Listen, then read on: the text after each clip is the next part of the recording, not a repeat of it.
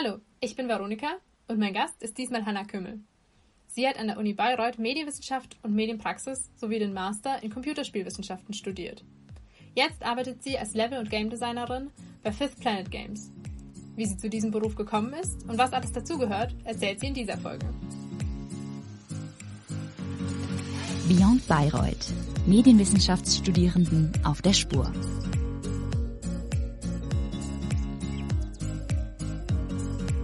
Hallo Hanna, freut mich, dass du heute Zeit hattest, hier mein Gast zu sein.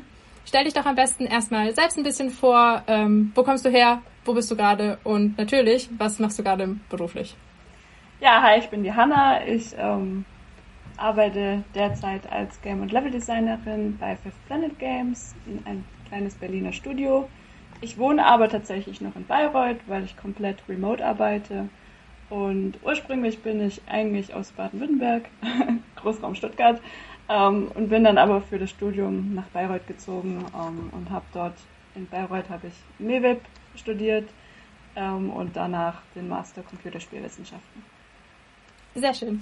Dann fangen wir doch gleich mal an mit dem Unternehmen, wo du arbeitest. Fifth Planet Games ist ein Publisher und Entwickler, richtig? Genau, also der Publisher sitzt in Dänemark und wir als Entwicklerstudio sind in Berlin. Du kannst gerne einfach mal ein bisschen was generell erzählen, vielleicht auch, was ihr für Spiele macht. Genau, also derzeit arbeiten wir an Match-3-Games, aber das heißt nicht, dass wir in Zukunft nicht vielleicht auch andere Spiele machen.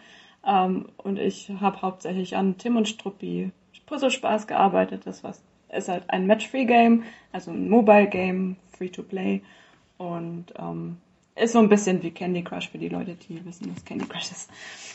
Genau, und und wie gesagt, ich arbeite dort als Game- und Level-Designerin jetzt schon seit einem Jahr ungefähr. Und genau, das ist mein erster Job nach der Uni. Was kann ich mir denn so darunter vorstellen unter Level- und Game Design?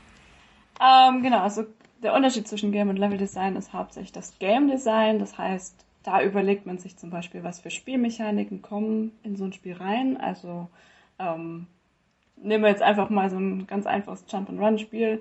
Da würde der Game Designer hergehen und sagen, okay, die Spielfigur kann rennen, springen, aber der Game Designer legt dann auch fest, wie hoch und weit dieser Sprung sein kann.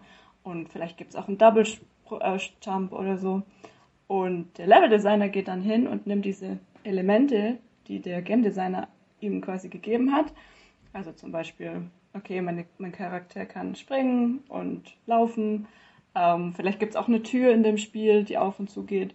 Und der Level-Designer geht jetzt hin und sagt, okay, an welcher Stelle im Level baue ich jetzt quasi den Boden so, dass ein Sprung stattfinden muss und wo ist zum Beispiel auch die Tür oder so. Genau, und jetzt übertragen jetzt auf das Match-3-Game, was wir machen. Da geht es natürlich darum, Level für diese Art von Spiel quasi zu machen. Jedes Level muss natürlich unterschiedlich sein, das heißt, wegen Candy Crush ist es ja auch so, dass jedes Level anders ist und man versucht ja, die Spieler mit Abwechslung zu begeistern und dann quasi festzulegen, nicht jeder Level ist quadratisch zum Beispiel, sondern es gibt natürlich auch andere Formen. Es gibt aber auch verschiedene Mechaniken in den Leveln. Manchmal muss man Boxen zerstören, manchmal hat man vielleicht Blocker im Level, mit denen man gar nicht interagieren kann, wo man quasi drumherum spielen muss. Genau, das sind so die Dinge, die ich als Leveldesignerin dann quasi festlege für jedes Level. Was passiert da genau?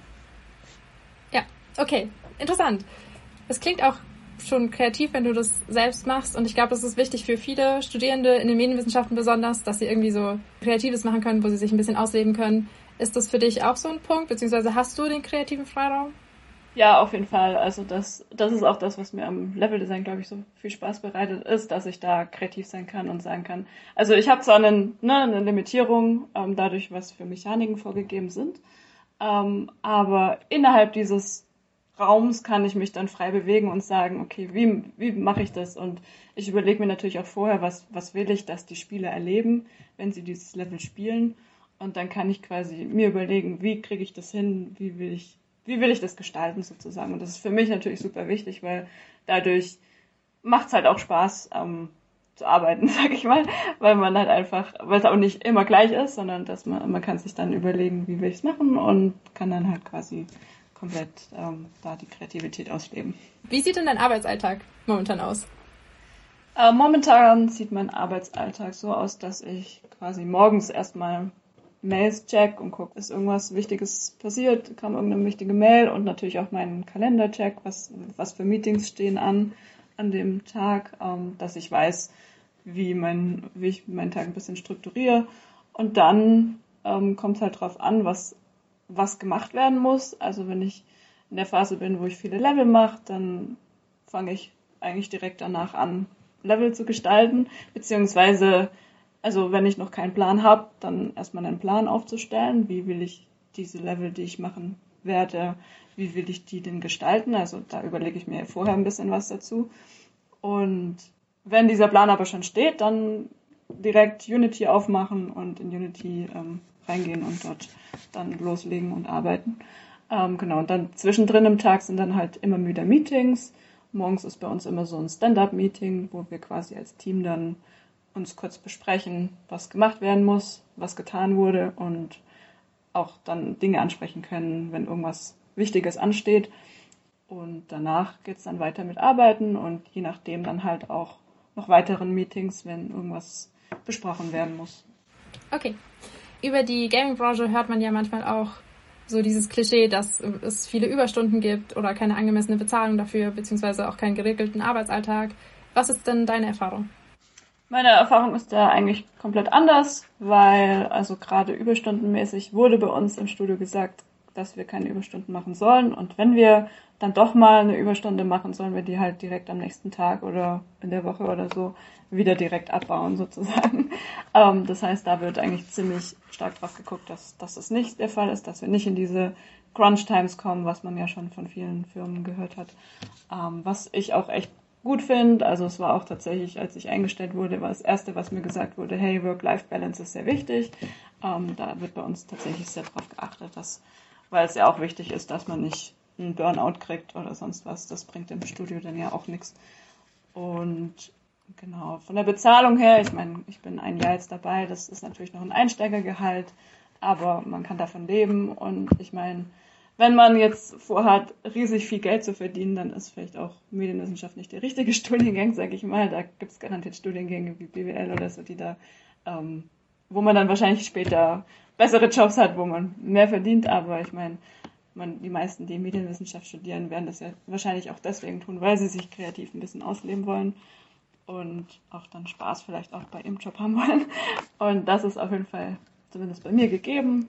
Und wie gesagt, aber ansonsten die Rahmenbedingungen finde ich eigentlich komplett in Ordnung und ja, bin zufrieden soweit. Was würdest du den Studierenden empfehlen, die auch Interesse an einem Job als Game- bzw. Level-Designer haben?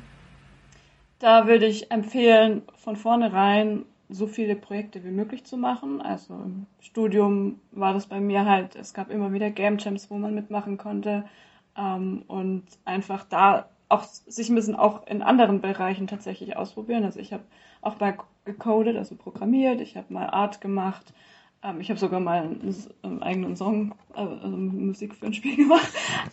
Einfach um so ein bisschen auch die Einblicke in die anderen Bereiche zu bekommen, weil das hilft einem tatsächlich im Game Design sehr viel. Und natürlich dann aber auch, also wenn man wirklich vorhat, Game- und Level-Design zu machen, dann natürlich auch genau diese Sachen auch dann in diesen Projekten dann auch zu machen. Also dann, wenn man ein Spiel macht, dann zu sagen, okay, ich bin jetzt verantwortlich für die Level oder genau. Und also es gibt ja nicht nur die Game Jams, es sind natürlich dann auch noch die Semesterprojekte. Aber ich kann auf jeden Fall empfehlen, so viele Projekte wie möglich zu machen. Also ich habe, glaube ich, in meiner Studentenzeit über 20 Game Jams mitgemacht. Da kommt einiges zusammen. Ich meine, vieles davon ist natürlich auch sind jetzt nicht die besten Spiele, ne? Aber es geht ja auch darum, Erfahrungen zu sammeln und sich auszuprobieren. Und das finde ich komplett wichtig, also bei mir war auch nicht von vornherein festgestanden, ich will Game- und Level-Designerin werden, sondern ich habe das erst im Lauf der Zeit rausgefunden, nachdem ich halt mich in verschiedenen Bereichen ausprobiert habe, um dann festzustellen, okay, Level-Design, das ist mein Ding. Und dann, habe ich daraufhin dann so viel versucht wie möglich im Bereich Level-Design auch zu machen. Dann bleiben wir doch gleich mal ein bisschen dabei. Du hast während deinem Studium auch im Gaming-Bereich ein Praktikum gemacht und auch in andere Bereiche reingeschnuppert, habe ich gesehen. Wie ist oder wann ist für dich denn klar gewesen oder wie hat sich das ausgewirkt, dass du festgestellt hast, dass du in die Gaming-Branche möchtest? Also, dass ich in die Gaming-Branche will, hat tatsächlich ein halbes Bachelorstudium gebraucht, bis ich das, glaube ich, festgestellt habe. Weil eigentlich hatte ich Medienwissenschaft und Medienpraxis angefangen, weil ich damals noch in Richtung Film und Fernsehen wollte. Habe da dann viele Projekte gemacht und mich ausprobiert, habe aber parallel dann tatsächlich auch schon angefangen, bei Game Jams mitzumachen, einfach weil es Spaß gemacht hat und im Team zu arbeiten. Und dann hat so ein paar Semester gebraucht, bis ich dann halt tatsächlich festgestellt habe, hey, eigentlich, wie wäre es mit der Gaming-Branche? Das war vorher einfach nie in meinem Kopf gewesen und dann auf einmal durch das Studium hat sich da die Option irgendwie ergeben und ich glaube, bei mir war es halt auch noch, dass ich meine Rolle im Filmbereich nie gefunden hatte, so richtig. Also auch wenn, ich habe mich da viel ausprobiert, aber irgendwie hatte ich nie die richtige Rolle gefunden. Und dann habe ich gedacht, hey, wie wäre es mit Spielen? Und ich hatte halt auch immer eine Freude daran, tatsächlich selber Spiele zu machen und dann zu sehen, wie es anderen Leuten Spaß macht, diese Spiele zu spielen.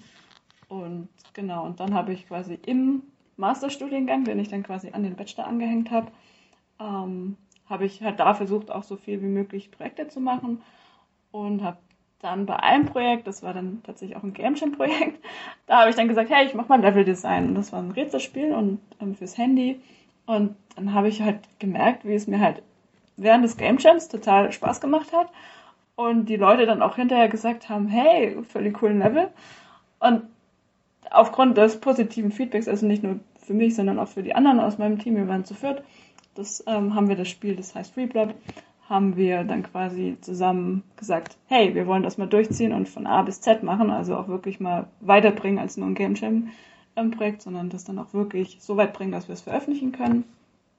Und da habe ich dann halt von vornherein gesagt, ich möchte Leveldesign machen und das hat sich dann, und damit habe ich mich dann quasi am Ende, nachdem wir es dann auch wirklich fertig gemacht haben und dann auch veröffentlicht haben, war das für mich auch so ein bisschen die Bestätigung, hey, Leveldesign, das ist genau das Richtige für mich, weil es hat mir weiterhin Spaß gemacht. Ich konnte mich da reinfuchsen und wenn was nicht funktioniert hat, konnte ich mich weiter reinfuchsen und gucken, was kann ich ändern, damit es jetzt doch funktioniert, so wie ich das will. Und das hat mir einfach dann komplett Spaß gemacht und es war auch so, dass die Level auch gut ankamen und ja, und damit habe ich quasi meinen Bereich gefunden. Und ab dem Zeitpunkt habe ich dann natürlich auch geguckt, dass ich in den kommenden, folgenden Projekten dann auch wirklich versucht habe, so viel wie möglich Leveldesign zu machen, um da mein Knowledge quasi noch ein bisschen auszubauen. Das heißt, du hast aus deinem Studium auch sehr, sehr viel mitgenommen. Das ist gut, das ist bestimmt auch interessant für die Zuhörer so. Aber würdest du auch sagen, dass dich deine beiden Studiengänge, also dein Bachelor in MEWIP und dein Master Computerspielwissenschaften auch wirklich aufs Berufsleben vorbereitet hat? Jetzt genau in deinem Bereich, meine ich so. Oder hast du dazwischen noch irgendwelche Weiterbildungen oder Traineeships oder sowas gemacht? Ich habe keine Traineeships oder so nach oder während dem Studium gemacht. Das Einzige, was ich gemacht habe, war ein kleines Praktikum, aber das würde ich jetzt nicht behaupten, dass das mich jetzt wirklich so weit gebracht hat, dass ich arbeiten kann, sondern was mir halt am meisten eigentlich wirklich geholfen hat, waren diese Projekte, die halt im Studium und parallel zum Studium gelaufen sind. Und auch wenn jetzt ja nicht jedes dieser Projekte Teil des Studiums richtig war es ja trotzdem irgendwie auch durch die Uni gefördert im Sinne von, wir mussten ja gerade auch bei diesem Reblob, was ich jetzt erwähnt hatte in dem Spiel, wo ich dann das rausgefunden habe mit Leveldesign, haben wir natürlich auch irgendwie ganz viele Playtests gemacht und da hatten wir dann halt über die Uni, also über die Medienwissenschaft dann tatsächlich auch Räume zur Verfügung bekommen, wo wir das dann durchführen konnten und so. Und da wusste man halt, man hat immer die Unterstützung, die man braucht, um das dann auch wirklich durchzuziehen. Genau. Und natürlich der Theorieteil aus dem Studium hat mir natürlich insofern geholfen, dass ich mich auch theoretisch halt mit den Gedanken, also auch mit dem Medium Spiel auseinandergesetzt habe. Und was mir dann tatsächlich jetzt auch für speziell Leveldesign geholfen hat, war, dass ich das Thema meiner Masterarbeit Pacing im Leveldesign hat dann schon nur auf meinen Job sozusagen ein bisschen vorbereitend auswählen konnte. Und auch wenn das natürlich rein theoretisch war und keine praktische Arbeit, hat es mir natürlich trotzdem geholfen, weil ich dann halt viele dieser Level-Design, Game-Design-Bücher dann auch gelesen habe oder Ausschnitte daraus und da natürlich viel für mich auch mitgenommen habe, weil ich dann gedacht habe, und das habe ich jetzt noch nicht gedacht, aber es ist gut zu wissen, so nach dem Motto. Ich denke mal, es sah bestimmt auch gut auf deiner Bewerbung aus, wenn du dich vorher schon damit beschäftigt hast. Wie war denn dein Berufseinstieg? Wie hast du die Stelle gefunden und wie sah der Bewerbungsprozess bzw. deine Bewerbung aus? Ich habe hauptsächlich auf Internetseiten, irgendwie Games Job Germany, Games Career geguckt, also auf solchen Seiten halt. Und da sind ja immer mal wieder Stellenausschreibungen drin und habe dann halt geguckt, was würde auf mich passen. Habe mich natürlich bei allen möglichen Stellen dann beworben, die da halt in irgendeiner Form in die Richtung gingen, die also Game Design oder Level Design. Wobei man natürlich auch sagen muss, also ich habe tatsächlich festgestellt, dass zu Level Design sehr wenig Stellen ausgeschrieben sind generell. Game Design noch eher, aber auch da ist jetzt nicht so, dass so super viel ausgeschrieben ist. Deswegen eigentlich man muss sich echt auf alles bewerben, was dann da kommt. Und genau, und dann hatte ich halt diese Ausschreibung auch von Fifth Planet Games gesehen und hatte mich darauf beworben und ganz normal halt Lebenslauf, Anschreiben und so hingeschickt. Und irgendwann habe ich dann halt die Einladung zu einem Online-Bewerbungsgespräch, weil da zu dem Zeitpunkt ging die Pandemie schon los. Und genau, und dann hatte ich, glaube ich, insgesamt 2 Bewerbungsgespräche mit verschiedenen Leuten dort aus dem Team, die mich dann halt auch kennenlernen wollten und auch unterschiedliche Bereiche dann quasi abgeklopft haben, ob ich irgendwie da reinpasse. Und genau, nach dem zweiten Gespräch ging es dann sehr schnell, habe dann, glaube ich, eine halbe Stunde, nachdem das Gespräch beendet war, dann die Zusage bekommen. Und dann hatte ich dann natürlich noch ein Gespräch, wo man dann halt über die Konditionen ein bisschen verhandelt hat. Und dann hatte ich, glaube ich, irgendwie 1-2 Monate, bis es dann wirklich losging. Du sagst, du arbeitest gerne im Team und auch kreativ. Was sind denn andere Fähigkeiten, wo du sagen würdest, die sind wichtig in deinem Job? Wichtig in meinem Job ist auch andere Bereiche zu kennen. Also tatsächlich nicht nur Game- und Level-Design, sondern also zumindest mir hilft es ungemein auch zu wissen, was macht ein Programmierer, was macht ein Artist. Das hilft dann auch, gerade im Game Design hat man viel mit den anderen Departments auch zu tun, mit denen man dann auch irgendwie kommunizieren muss. Das heißt, kommunizieren ist natürlich auch ein Skill, den man braucht. Und dann hilft es natürlich auch zu wissen, wenn ich jetzt irgendwie sage, ich möchte ein neues Feature, zu wissen, ob das irgendwie zeitlich machbar ist. Und da hilft es halt zu wissen, was die anderen Bereiche so ungefähr können oder machen. Und natürlich, was natürlich super wichtig ist, natürlich auch eine Game Engine zu können. Also in meinem Fall Unity, weil also das Studio jetzt auch mit Unity, zumindest bei den Projekten, bei denen ich jetzt arbeite, mit Unity arbeitet. Und aber das ist ja generell auch wichtig, dass wenn man quasi Game- oder Level-Design machen möchte, dass man sich im Studium oder auch frei mal mit so einer Game Engine, ob das jetzt Unity, Unreal ist, das kann man sich quasi ein bisschen aussuchen. Ich meine, letztendlich später hat jedes Studio, es gibt ja Studios dann, die eine eigene Game Engine haben, also eine hausinterne, die kann man ja vorher gar nicht lernen. Dann gibt es Studios, die mit Unity arbeiten, andere mit Unreal, noch andere mit anderen Engines, aber es hilft auf jeden Fall schon mal 1 oder 2 Engines zu kennen, weil man sich dann relativ leicht, glaube ich, auch in eine neue Game Engine dann wieder einarbeiten kann. Und das ist auf jeden Fall, würde ich sagen, ein sehr wichtiger Skill, den man braucht. Und natürlich hilft es auch noch, andere Programme zu kennen. Also ich habe auch manchmal, muss ich mit Photoshop ein kleines Mockup machen, um zu visualisieren, was ich eigentlich meine, was ich da jetzt will für ein Feature. Und genau, also es hilft auf jeden Fall, ein paar Programme zu kennen. Ich habe auch während dem Studium mal mit 3ds Max gearbeitet, so ein 3D-Modellierungsprogramm.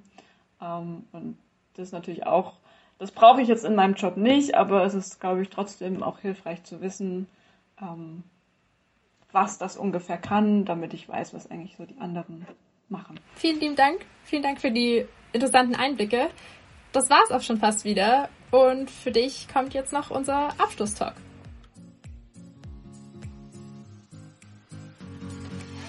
Der Abschlusstalk.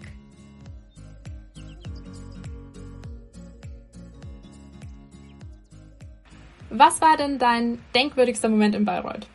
Also ich glaube, mein denkwürdigster Moment war tatsächlich, als wir unser Spiel Reblob in der Stadtbibliothek in Bayreuth ausgestellt hatten, für den Playtest.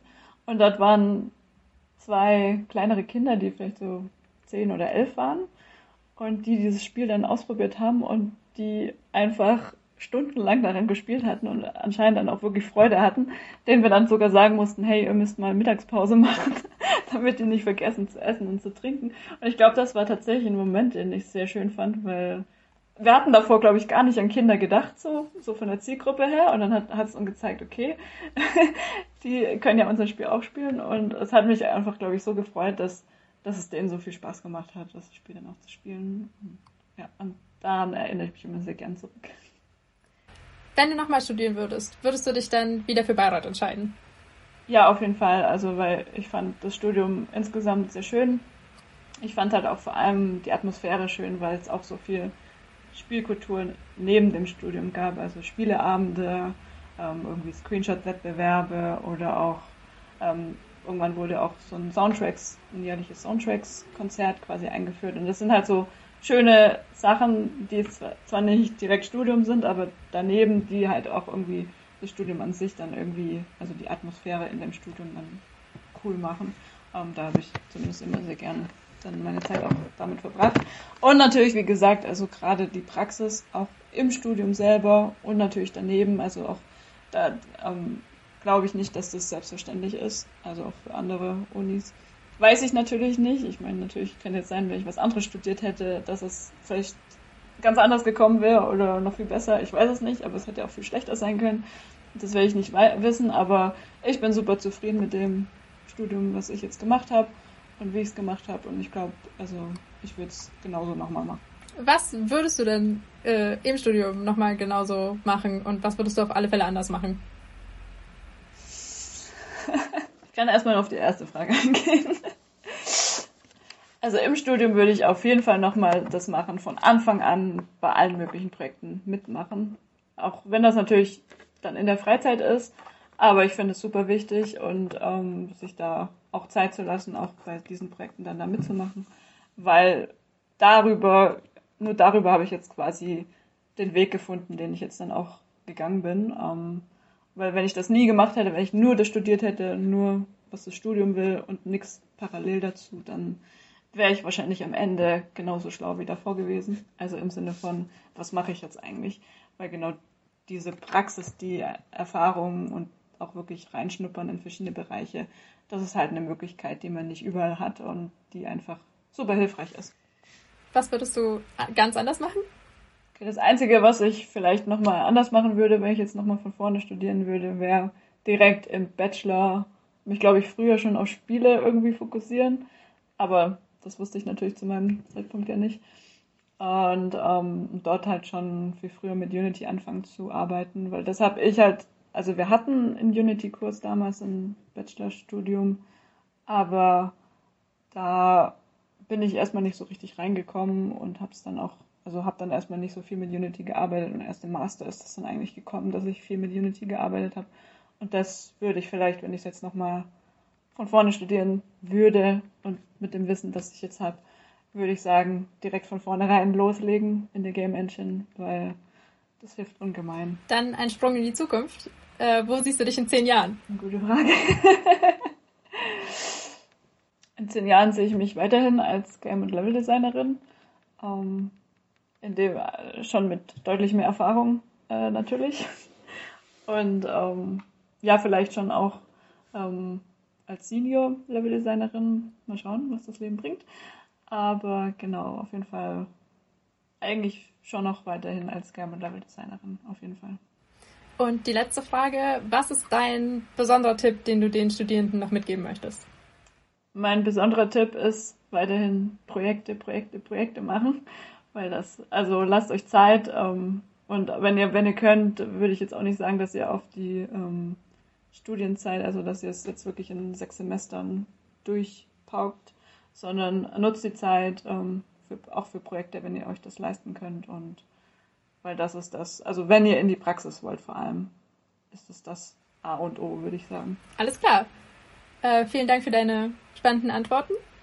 das war's auch schon mit meinen Fragen an dich. Wenn ihr jetzt noch Fragen an unseren Gast habt, dann schickt uns doch eine E-Mail an beyondbayreuth@uni-bayreuth.de und wir leiten eure Fragen dann an Hannah weiter. Vielen Dank nochmal an dich und tschüss.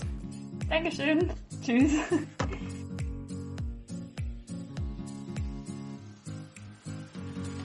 Beyond Bayreuth.